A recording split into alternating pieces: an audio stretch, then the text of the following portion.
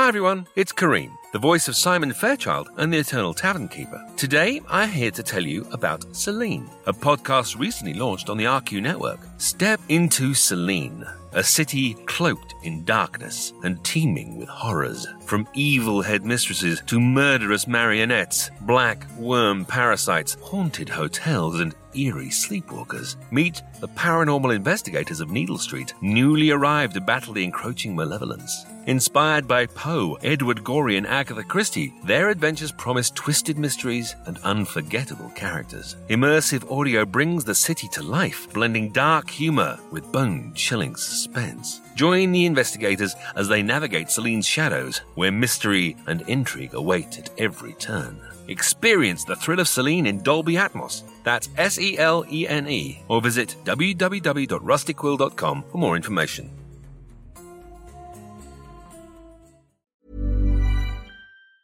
Hi everyone, Ben here.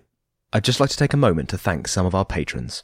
Gillian Mon, Heather Hartwell, MJ Erickson, Samantha Dawdy, Michelle Banquid, Sarah Williams, Jakob Jakobsen, Stephen Gerhardt, Murray, Trish M.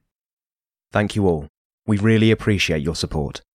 If you'd like to join them, go to www.patreon.com/rustyquill and take a look at our rewards.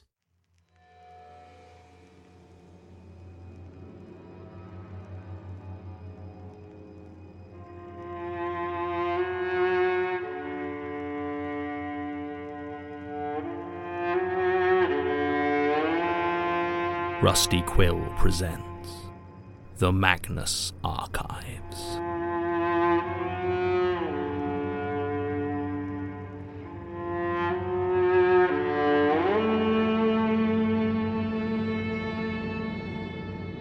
Episode 103, Cruelty Free.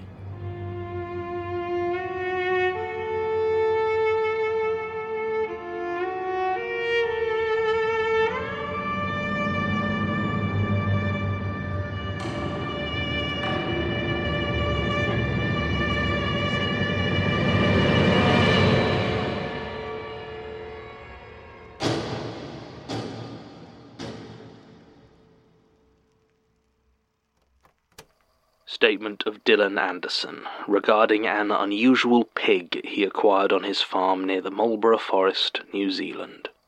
Original statement given July 2nd, 2014. Audio recording by Jonathan Sims, head archivist of the Magnus Institute, London. Statement begins. Pigs are tricky. They are very intelligent animals, but I've found I can never completely bring myself to trust them. They can be your best friend, then tackle your legs from behind if they're feeling mean. And when a pig hits you, you know you've been hit. It doesn't help matters that I am acutely aware that a pig would be more than happy to eat me if the opportunity came up. They're true omnivores, and they wouldn't necessarily even do me the courtesy of waiting until I was dead. I've heard more than one grisly story of a farmer passing out drunk in a pig pen, and in the morning there's only bones. Had my cousin Melinda visiting a few years back with her son, and I told her to make sure and keep the baby away from the pigs. I still remember the dawning look of horror on her face when I told her why, like she couldn't believe that a pig would just eat a baby. But most pigs would. Most pigs will eat just about anything that doesn't stop them. I feel I may be doing pigs a disservice here, to be honest. When I say a pig can be your best friend, I'm not exaggerating. They can be tremendously affectionate creatures, and I've known more than one pig that I've put in the running against any of my human friends. But it's hard to get past the idea that if my human friends would draw a cock and balls on my face when I'm sleeping off the drink, my pig friends might just eat me. They probably wouldn't, because we're friends. But they might. It's not even like I run a proper pig farm. I just keep a few at a time, since they're quite handy to have about. A couple of pigs are a great way to dispose of waste, and their manure is great for composting. And I can't deny when it's their time, they are quite tasty. I do sell the meat, though I take a lot of pains to make sure people know it was raised cruelty-free. I take care of them. The point is, I certainly have never had so many pigs that I would lose track. And I know I never bought or birthed the monster pig. When I first called it that, it was just because it was huge. I never got a chance to properly weigh it, but it must have come in at around 300 or 400 kilos. I don't know if you know about pigs, but that's big. Bigger than big. It's a monster pig. I didn't find out about the rest until... well, I didn't know. I don't know where it came from. I didn't buy it, I didn't take delivery of it, and as far as I can tell, no one else did either. It's a bit hard to tell as this was back in March, so the Merlot harvest season was well underway. As you've seen, while I do have a few pigs, this is a vineyard. We supply grapes to a lot of the bigger winemakers around here, and I'd been toying with the idea of starting my own label, but haven't really done anything with it yet. When you're writing this up, make sure it's clear that we're near the Marlborough Forest. That's not the same thing as the Marlborough region, which is famous for wine. That's on the South Island. I just don't want there to be any confusion. Where was I? Yeah, it was the height of the Merlot harvest, so most of us, myself included, were out in the vineyard for pretty much the whole day. I hadn't checked on the pigs in a while, but the next time I headed into the sty, there it was, sat in the corner, just encompassing the corner, its bulk filling the place out as the other, smaller pigs tried to find somewhere to be that wasn't next to it. It just sat there and stared at me. I didn't like staring back at it. It made me feel strange, like it was sorting me into cuts of meat. There was more in those eyes than I'd ever seen in another pig, hidden among the rolls of pink flesh. They had malice in them. The pig wanted to hurt me. I'm sure of that. I didn't know what to do. I asked around to see if anyone knew where it had come from, but no one had any idea. They were just as baffled as I was, though they could see it, which was, a relief. Or not, since it being real meant it had to be fed. Part of me did consider immediately trying to send it for slaughter, but something about the way it looked at me, almost daring me to try it, a thin trickle of pink saliva glistening around its mouth. I'm absolutely sure if I'd asked Manawa or any of the others to bring it out for that, they would be dead. In fact, the more I think about the whole situation, the more certain I am that the monster pig wanted nothing more than to kill and eat me. It just didn't want the hassle of breaking out of the sty, though I'm sure it could have if it really wanted to. I tried to feed it, but it was so huge, it ate so much, and there wasn't enough for all the others as well. It wouldn't need to be violent, it would just shift its mass towards the trough and the other pigs would just be moved aside. When it ate, I got a closer look at that mottled body. It was covered in small lumps and marks that at first I thought might have been ticks or some other sort of parasite, but as I got closer I saw that they were scars. Shot scars, most of them, with some that looked like they might have been from spikes or axes. One of them looked like finger marks. As I stared at it, still stood in the pen, my eyes darted again to the gate and the lock that was now looking far too flimsy. It could just leave and attack. There was nothing I could do to stop it. I just watched it eat all the food. Not enough food, apparently, since after a few days of this, it decided to supplement its diet with poor Toby. I'd looked after Toby since he was born. I'd helped birth him. He was my friend. So when I saw what was left of him lying in the pig pen on that damp Tuesday morning, I'm not ashamed to say that I cried. He was the first of my pigs to go, but I was sure he wouldn't be the last. I tried to get the other pigs out a couple of times, move them to another pen, but the monster would start to shift its weight towards me with alarming speed, and I would always run away like a coward. The only time I seemed to be safe was when I was bringing food. This went on for months. My brother Kurt came for a visit at one point. He said he planned to stay a couple of weeks, but the very first night I was woken up by the sound of movement outside of the farmhouse. I grabbed a torch, popped on my boots, and headed outside. I didn't even consider not checking the pigsty first. Sure enough, as I got close I heard something, though it wasn't entirely clear what it was. It wasn't the sound of a colossal pig eating my brother, though, so that was encouraging. It was him, though, stood there, staring into the darkness. He was muttering something to himself. I think the words were, "Long pig, short pig, wide pig, narrow pig." Over and over, long pig, short pig, wide pig, narrow pig. He didn't seem to be entirely conscious, so I was reluctant to wake him. I didn't think it was a nice situation to become aware of all of a sudden. That said, when he reached over and started fumbling with the latch, I quickly changed my mind and shook him awake. His eyes snapped open properly and immediately focused on something behind me, in the sty. I didn't need to look around or ask him what he was looking at. His pale, stricken face told me plain enough what it was. To his credit, he managed to stay another 3 days before he had to return to London on a business emergency. For context, I'm pretty sure he works as a traffic warden. And still the pig just sat there, waiting. I believe it was the circus that got your attention though, wasn't it? That's what you were asking about when you turned up. So, the Carley Brothers Circus mostly tours around Australia, but every couple of years they do a New Zealand tour as well. They do a few other spots around the Pacific, but the important point for this story is that this is one of the years they're doing New Zealand. Now, generally they need anywhere between a couple of weeks and a month of moving things over, setting up and getting all the right permissions and arrangements in place before the tour begins in earnest. I went to school with the brother of the guy who runs it, so the last couple of years they've done this, I rented out one of my larger unused fields to them for their staging area. It's pretty easy money, and they don't need to use my facilities and tend to be almost entirely self-contained. The first year they did it, there was a lot of trash left behind we had to clean up, but apparently someone bashed the right heads together about it, since last year there was barely a cigarette stub left. So the arrangements were all made, and the Carley Brothers Circus moves on to one of my fields for a month. I get drunk with the ringmaster and a couple of acrobats. So far, so normal. I almost forgot about the monster that lived in my pig pen. Almost. A few weeks passed without anything happening, then one of the clowns disappeared. A man named Angus Dale. He's been a member of the circus for almost 10 years now. No drink or drug problems, no issues with his personal life. Nowhere particular else to go.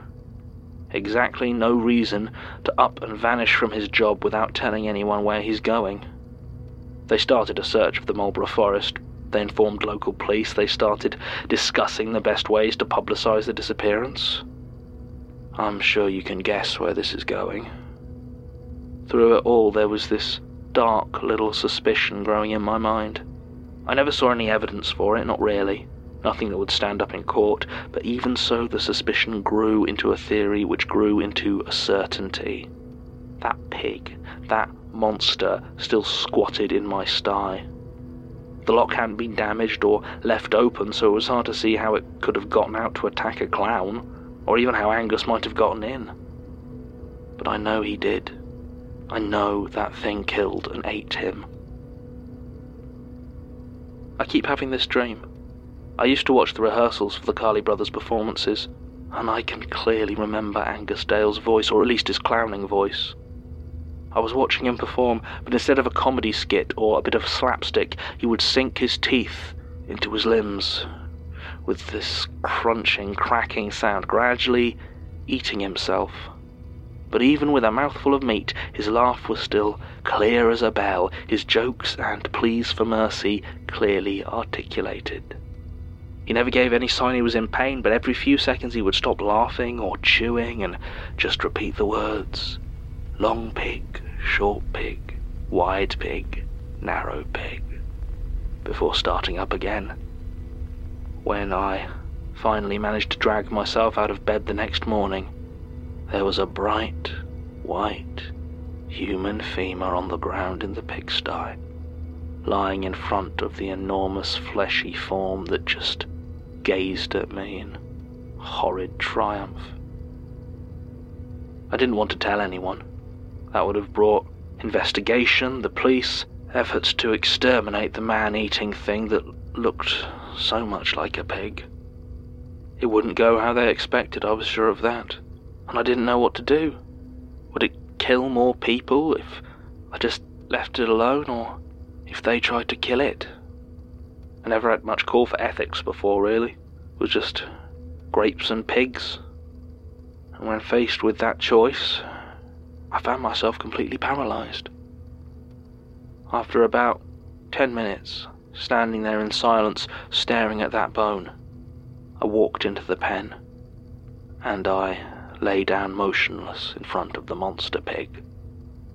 Thinking now, that decision seems alien to me, but I think I just couldn't stand the thought of going any further in the story that was playing out in front of me. It smelt awful on the floor, and as the pink form began to move towards me, my resolve started to waver. It was far too heavy to be supported by its skinny, twig-like legs, but something still propelled it slowly forward, inch by inch, that familiar pink drool leaving a thin path for the enormous body to follow, until it was right on top of me. I closed my eyes and gritted my teeth, waiting to feel the pain of it starting to tear into my flesh. But instead, I felt it settle next to me, the meat of it sinking into the spaces left by my position. It was pressing up against me and let out the most contented sound I have ever heard from a pig. The message could not have been clearer. Friend. I don't know how long I lay there in that stinking pigsty, listening to the calm, relaxed breathing of the murderous thing that had chosen to spare me. Eventually it retreated to its corner, and I stood and walked back into the house. If you hadn't turned up that evening, I don't know what I'd have done. I know a monster pig wasn't what you were looking for, but I do appreciate your advice. When you explained the situation, I hoped you'd have some special trick for dealing with it, but I suppose welding scrap metal around the pen and filling it with cement just about works, even if I do owe Mason a favour for borrowing his mixer. I'd have thought the thing would at least try to break free while I did it, but thank heaven for small mercies, I suppose. A huge block of solid concrete. What ought to do with it? Some sort of engraving, maybe? In memory of Toby? Can't very well put it up in memory of Angus. That's what really gets me, to be honest. Those pigs didn't deserve what that thing did to them, tearing them apart and eating them. Neither did Angus, of course. The circus is still around if you want to talk to them, but the search for Angus Dale is still going on, so I'd appreciate it if you didn't bring my name up. Oh, and if you're hungry, I've got some bacon in the freezer I'm going to cook up. What? Statement ends. Another dead end for Gertrude, it seems, assuming it was Gertrude Mr. Anderson was talking to. But I feel that's a safe assumption, as the tickets to Wellington were only for one. Perhaps Jared joined her later. I can only imagine her frustration upon chasing down a mysterious disappearance with a circus connection, only to find herself instead trying to help contain an evil pig. Too much meat. The disappearance of Angus Dale is still an open case, though no leads have been found since a possible reported sighting in 2016 that didn't amount to anything. Martin attempted to make contact with Mr. Anderson himself, but after a few unanswered emails and calls ringing out, I think we can safely abandon that hope. There is one loose end I'm hoping might amount to something, though. Mr. Anderson mentioned his brother Kurt emigrated to the UK and works as a traffic warden, at least as of 2014. Melanie's seeing if she can hunt him down. If he's still around, there's a possibility he might be able to fill in a few of the missing pieces. I currently have nothing to indicate where Gertrude might have travelled next, but I have a hunch Kurt Anderson might be able to help.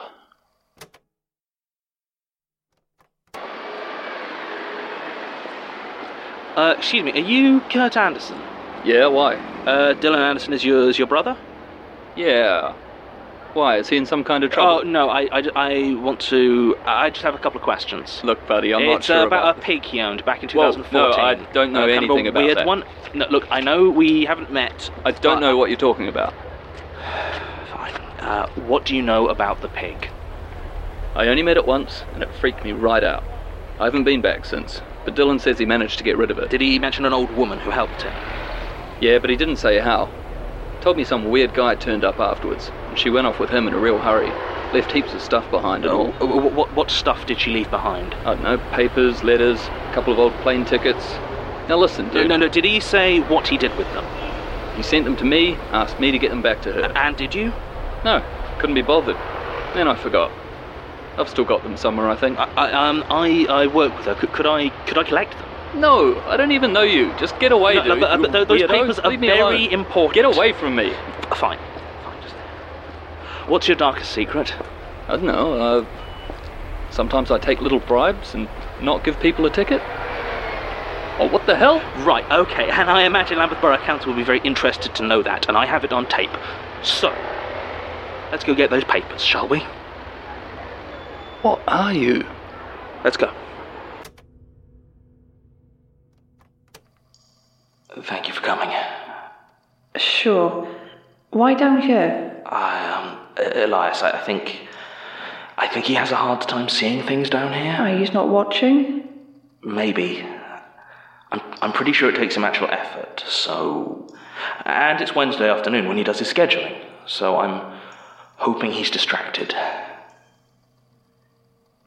He loves scheduling. Right. So, if he's not paying attention and I kill you down here... I wouldn't risk it. Look, I'm going away for a while. The things I'm looking for, they're not in England, not in the UK, I don't think. So I just wanted to ask, make sure you were going to look after the others. That's my job. Now. Apparently. I don't just mean Basira. Elias... I'll keep an eye on them. That all?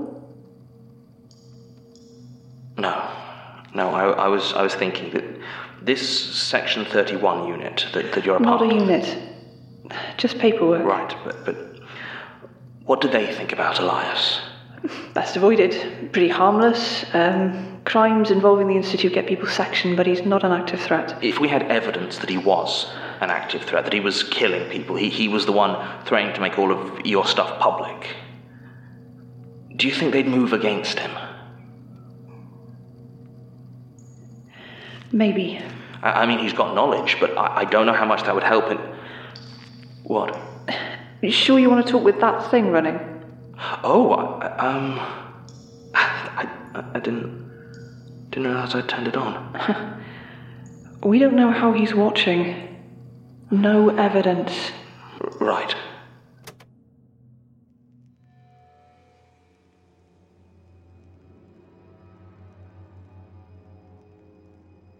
The Magnus Archives is a podcast distributed by Rusty Quill and licensed under a Creative Commons Attribution Non-Commercial Share-alike 4.0 International License.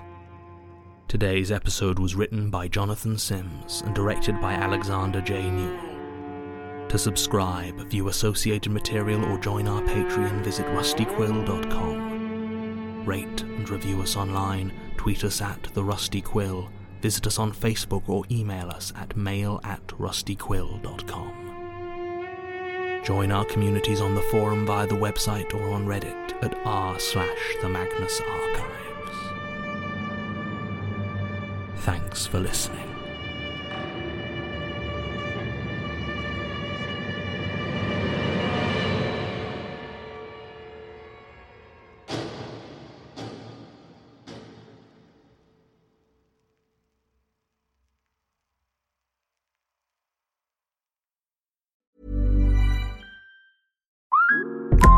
Instacart shoppers know groceries. They know that you can't make guacamole with rock-hard avocados. They know how to quickly find those peanut butter pretzels you can never find. And they keep you in the know by giving you updates about your order along the way. Let Instacart shoppers help take shopping off your plate so you can get time and energy back for what really matters. Visit instacart.com or download the app to get free delivery on your first 3 orders. Offer valid for a limited time. Minimum order $10. Additional terms apply. Instacart. Add life to cart. Hi everyone, it's Kareem. the voice of Simon Fairchild and the Eternal Tavern Keeper. Today, I'm here to tell you about Selene, a podcast recently launched on the RQ network. Step into Selene, a city cloaked in darkness and teeming with horrors. From evil headmistresses to murderous marionettes, black worm parasites, haunted hotels, and eerie sleepwalkers. Meet the paranormal investigators of Needle Street, newly arrived to battle the encroaching malevolence. Inspired by Poe, Edward Gorey, and Agatha Christie, their adventures promise twisted mysteries and unforgettable characters. Immersive audio brings the city to life, blending dark humor with bone-chilling suspense. Join the investigators as they navigate Selene's shadows, where mystery and intrigue await at every turn. Experience the thrill of Selene in Dolby Atmos. That's SELENE. Or visit www.rustyquill.com for more information.